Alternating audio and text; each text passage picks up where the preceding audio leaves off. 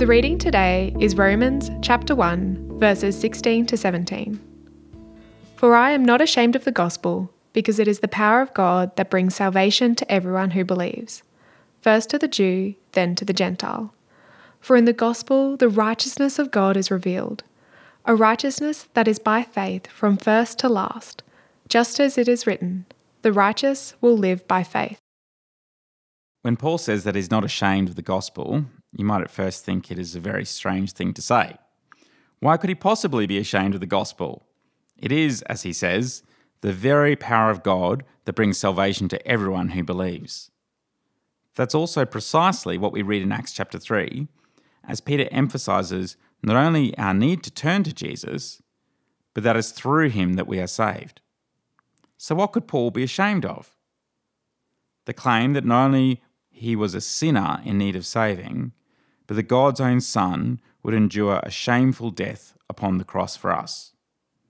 That was, as Paul claims elsewhere, see 1 Corinthians chapter 1 verse 23, a stumbling block or shameful to the Jews and foolishness to the Gentiles. It just didn't seem to make any sense, but it was precisely what the world needed. That despite the appearance of failure on the outside, Paul was not ashamed, for he knew that Jesus' death was actually the victory of God. It is amazing news that whilst God requires us to be righteous, it is by his power that we are made righteous. How do we connect with that? Through faith.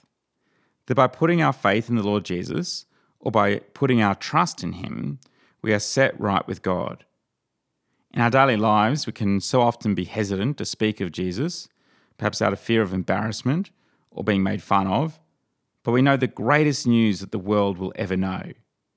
And this isn't mere knowledge, but good news that brings salvation to everyone who believes. That's why Paul wasn't ashamed. That's why the apostles were not ashamed. And that's why we too should not be ashamed.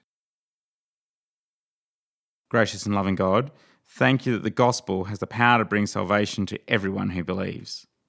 Please help us never to feel ashamed, but to instead delight in this good news in every part of our lives.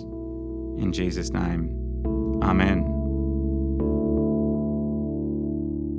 If you have any questions or would like to find out more about our church, visit stbarts.com.au.